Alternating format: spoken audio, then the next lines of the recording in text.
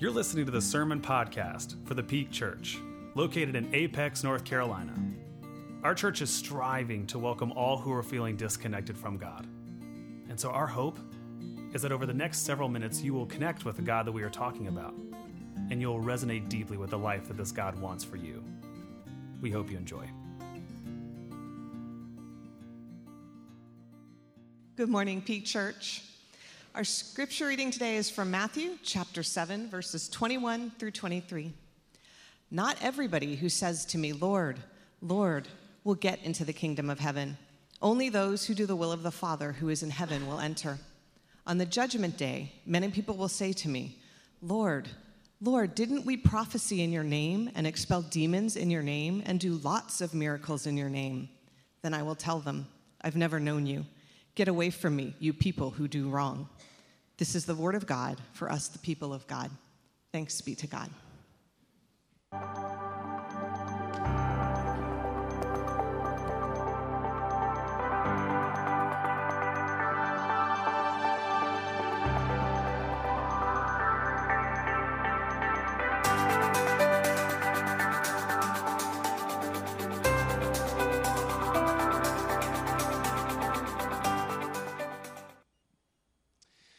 A recent study done by the Pew Research Center polled people of faith. So not just like the average American, not just the average person, people like you. And they asked the question of how often do you pray? The answers were quite interesting. So here's the results they found. So all the way to the right, persons who said, seldomly, not really, 29%. People who pray monthly-ish, that number was about 6%. Weekly, about 16%. And at least daily, 55%.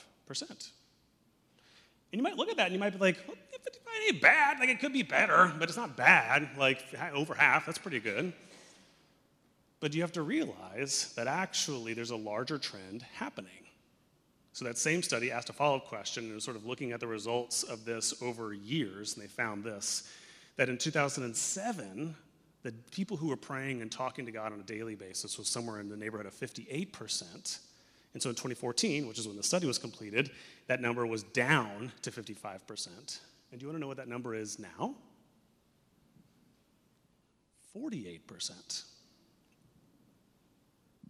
Simply put, we are in a time right now whereby people of faith are talking to God less frequently than they ever have. Why? Well, today, if you are joining us for the very first time, we're continuing a sermon series that we actually started a couple of weeks ago. The sermon series is called Committed. We've been using the month of August, we've been using this sort of post-summer sort of time to give ourselves a chance to recommit, to recalibrate, realign with the 5 essentials for intentional faith. What are those 5 essentials, you might be asking? For us, here in our tradition, they are the following: to love God, to engage spiritually by way of our prayers, our presence, our gifts, our service, and our witness. And so, as you may have guessed, today, the particular sort of spiritual discipline that we're honing in on are our prayers. And today, we're going to seek answers to, we're going to dig at these findings, these trends, to see why these trends might be happening in the first place. Let's jump in. If you have your Bibles with you and you want to follow along today we're going to be camped out in Matthew chapter 7. So you just heard Diane read our passage of Scripture for today just a moment ago. Full transparency, this passage of Scripture, these couple verses in the Bible, are some of the verses that I reflect upon the most. These are actually verses in the Bible that I find myself wrestling with the most. Not just because I'm a pastor, but because as a Christian, whenever I read Jesus' words here, his somewhat startling words here, I want to make sure that I get that conversation right. And so what's going on here, right? It's kind of a strange passage. Jesus, in some ways, if you read it on the surface, it feels kind of cold. It feels kind of sort of like detached. What's happening here? And so it's actually helpful to do a little bit of the digging, understand the context of what's transpiring. So what's going on is Jesus is wrapping up his Sermon on the Mount. He's wrapping up his very first big public address to people, talking about his kingdom, talking about his teachings. And at the very end, he sort of forecasts. He says, in the life to come, there will be people who come to me, and they want access to this kingdom. They want access to this world. They want access to all these beautiful, wonderful things that I'm talking about. And this is going to be their rationalization. On Judgment Day, many people will come to me and say, Lord, Lord, we should get in, right? Like, we deserve to be here, right? Because look, didn't we prophesy in your name? Didn't we expel demons in your name? Didn't we do lots of miracles for you? In other words, in the life to come, there will be people who come to Jesus and say, I deserve to be in there. Look at all the stuff I've done. Look at my spiritual resume that I'm bringing to the table. But how does Jesus respond? He responds in this really startling way whereby he says, I'll tell them, away from me, I've never known you. I've never known you. And what's interesting is, again, like on first blush, that might feel cold, might feel a little bit like harsh, but Jesus actually chose his words very, very carefully here. You see, the word that Jesus uses for known, I never knew you, I've never known you, the Greek word is actually genosko. And this word for the ancient Israelites, this would have been a loaded word. This would have been a word that carried a lot of connotation. It would have hearkened back to all those Old Testament stories that talked about knowing in like the deepest, deepest sense. Knowing in Old Testament was actually to become open, purely, totally open with someone, to be vulnerable with someone, to be completely ready and willing to be a part of an intimate, involved relationship with them. And so, knowing that context, we could actually kind of retranslate it here in 2023, whereby Jesus might have said something like, away from me, you never let me in. I tried. I really wanted to be a part of your life, but you always kept me at arm's length. Away from me, you're not actually interested in friendship with me. You see, what Jesus does here in this moment is really powerful. He resets the bar for entry. He resets the expectation you and I ought to have for those who get to participate and be and engage the kingdom of God, not only in this life, but in the life to come, by saying that the people who will finally encounter me in my abundant life and this kingdom that I've come to bring are those who I call friends. The barrier to entry, as simple as that it's friendship. It's relationship.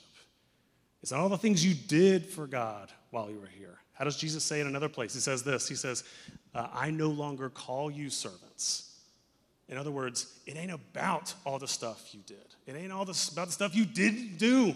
It's not about the way this thing works is it's not about sort of accumulating a spiritual resume, a spiritual report card that you can bring to me and sort of stamp it and let you in. No, what I'm after, the only thing I'm after, is a relationship with people who want to be open to me and me with them. And so, going back to our sermon series for this month, hopefully it begins to make a whole lot of sense as to why we chose this particular scripture passage for the week on prayer. Because, friends, prayer is where your and my friendship with God begins.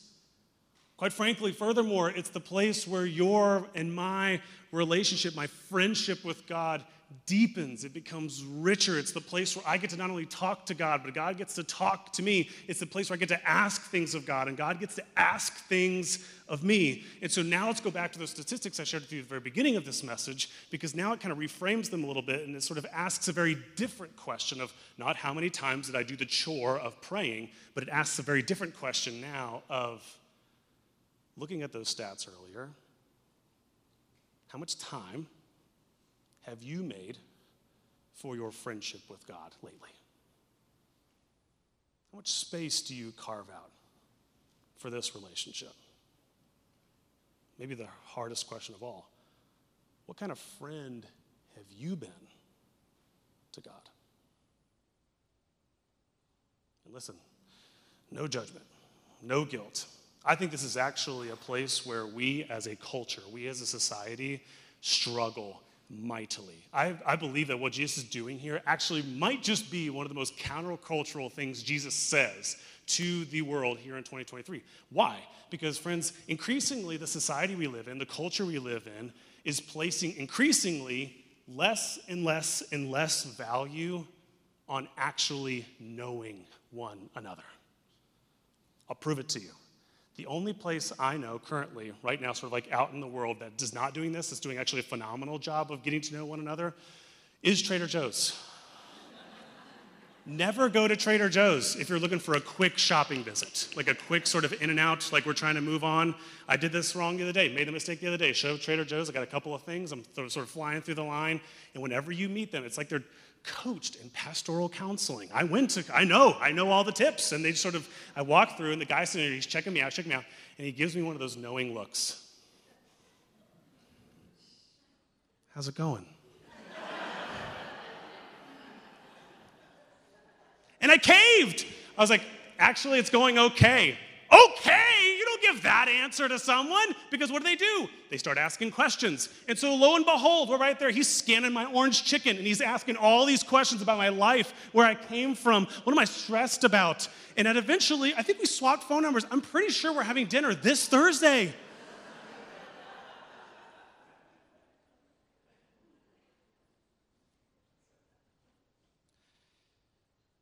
But I walked away from that experience, and I was like, gosh, it just goes to show how rare stuff like that is. Because increasingly, you and I live in a world, you occupy an existence that is becoming more and more and more purely utilitarian. What does that word mean? It's just fancy jargon for you're increasingly living in a world, you're inhabiting a world whereby I'll only be your friend. I'll only carry on a relationship with you. I'll only engage so long as you're useful to me. You don't have to do a show of hands, but how many of you have ever had a boss like this?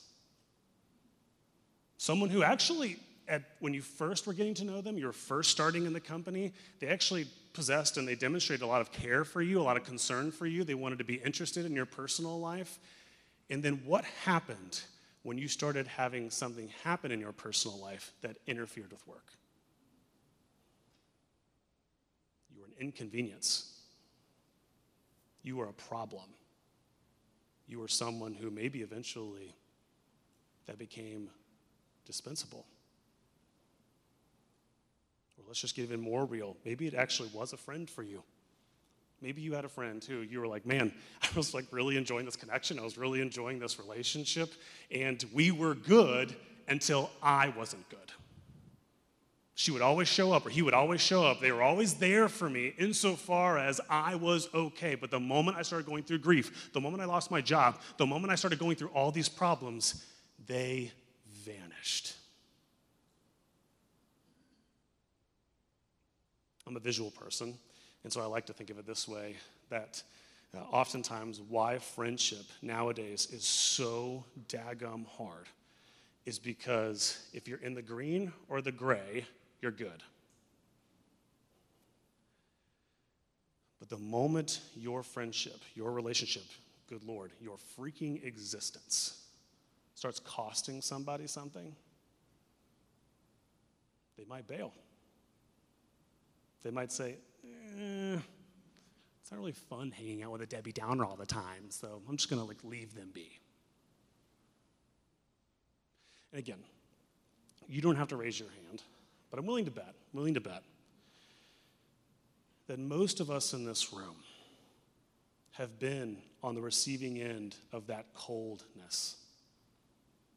I'm willing to bet that most of us in this room, you've been on the receiving end of someone's just sort of complete inability to care for you or want anything to do with you the moment that you were no longer useful to them.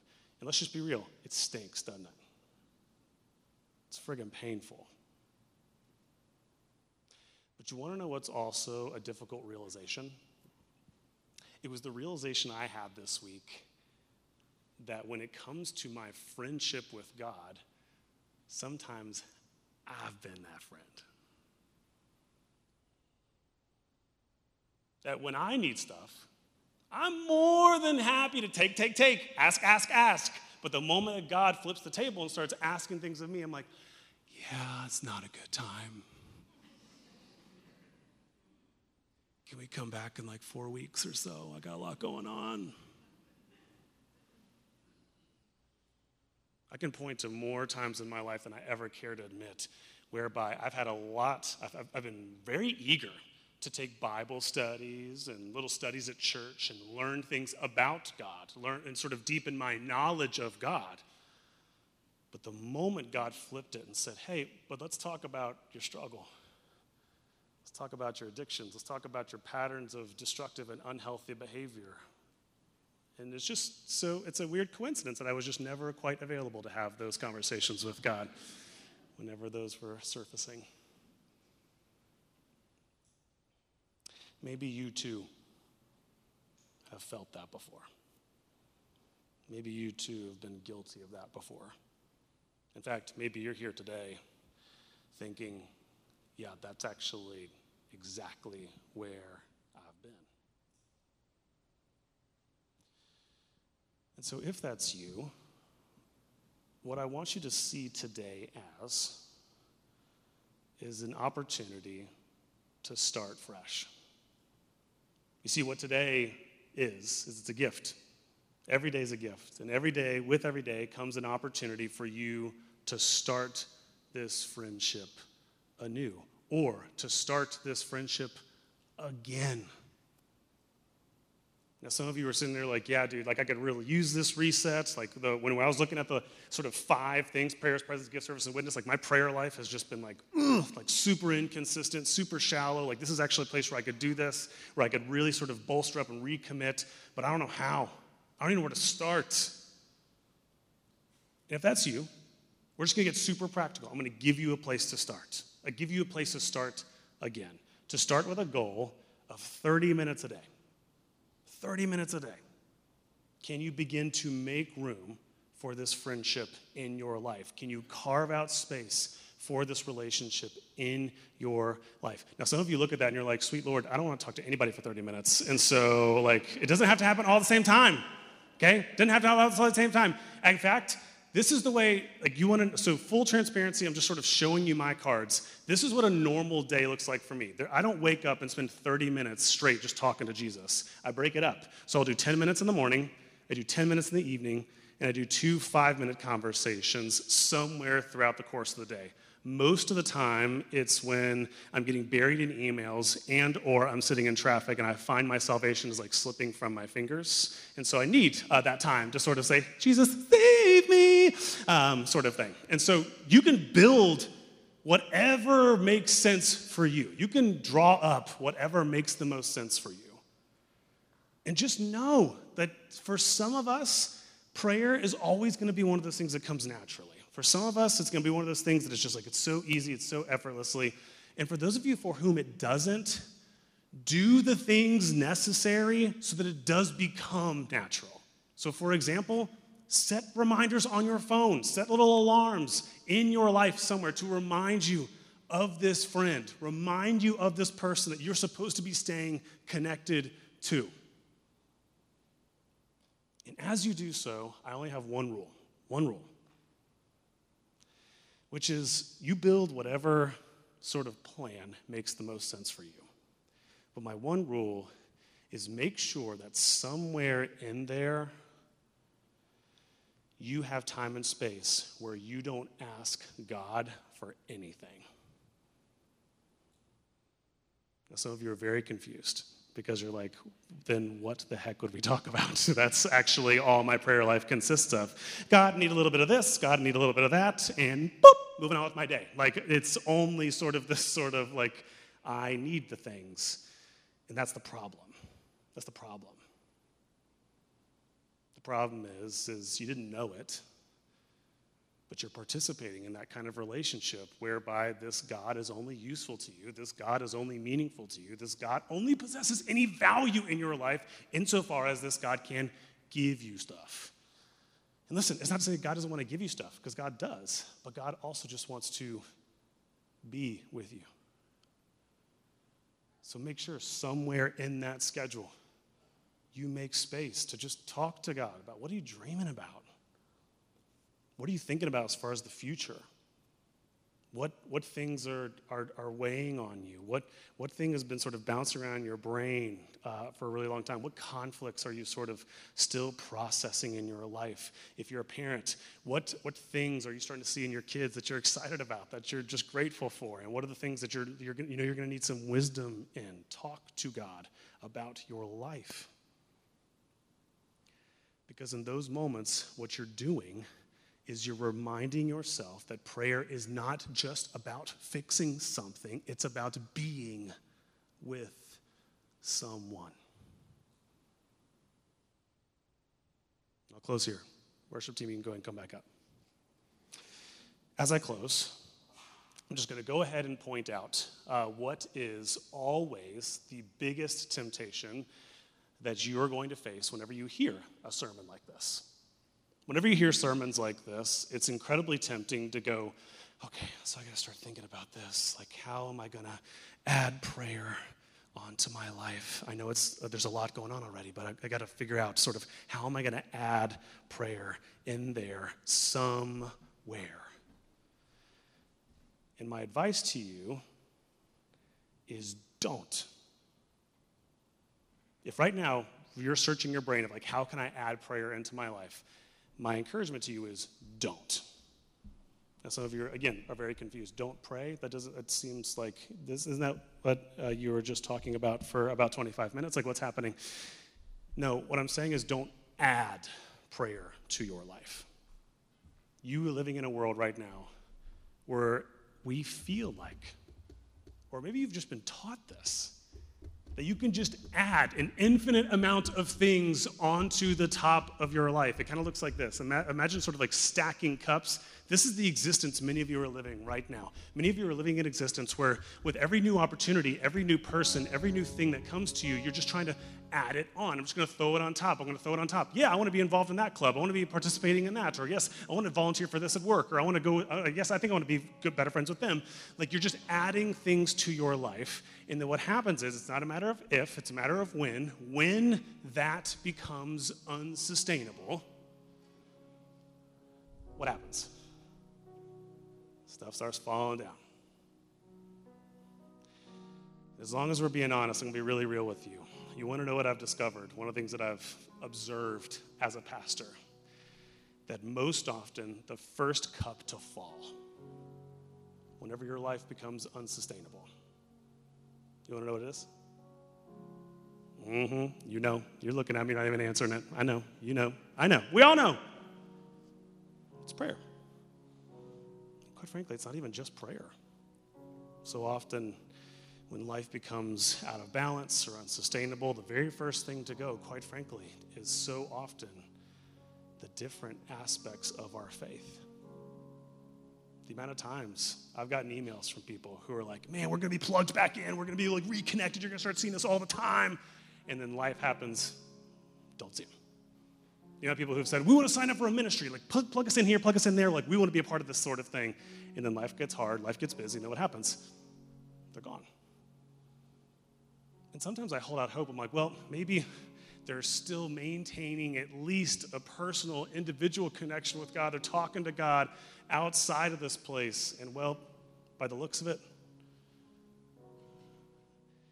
that went out the door as well.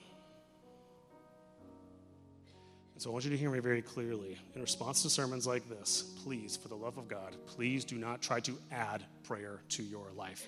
Instead, I want you to swap prayer into your life. I want you to substitute prayer into your life. I want you to leave this and to be thinking, what is something right now that I can remove, I can exchange to make more time for this friendship, to make more time for this relationship. Again, I don't know what it is for you. Maybe for you, it's work. Maybe for you, you've been the type of employee that you finish all your work for the week, and then you could use the last half a day that you have off to reconnect with yourself, or reconnect with your partner, or reconnect with God. Instead, you keep doing work for next week, or the week after that, or the week after that, and you wonder why you're buried all the time. Or maybe for you, it's time on screens. I'm willing to bet you can cut down by 30 minutes on that. Or maybe for you, it's just waking up a little bit earlier, going to bed a little bit earlier, sort of to carve time for this. You figure out the practicality. You figure out the how. But please do not try to add prayer to your life. I want you to strategically and intentionally put it somewhere. Show yourself. Show God that it matters. And then defend it. Rigorously defend it. Because maybe, just maybe, once that starts happening, once you start treating it that way, what you'll find is you'll find that prayer is beginning to function like it always was supposed to. You see, it wasn't ever supposed to be this like religious chore that you were supposed to do every day. Like, oh, dear God, I forgot to pray this week. It actually wasn't supposed to be that. Furthermore, it also wasn't supposed to be like your visit to a divine vending machine whenever you need God's stuff. It actually was never supposed to be any of that. It was supposed to be the time where you rededicated yourself to this friendship, this relationship with God, so that on this day, that day that Jesus spoke of, when you show up, it won't be like seeing a stranger. It won't be like seeing someone you've never known or understood before. You do it because you and I want to reach this day, and we want this day to feel like coming home. We want this day to feel like coming into the arms of the person who's known you your whole life. In the name of the Father, the Son, and the Holy Spirit we pray. All God's children said, amen. Thank you for listening to the Peak Podcast. Make sure you subscribe wherever podcasts can be found. For more information on how to get connected with our church, please visit us at thepeakchurch.org.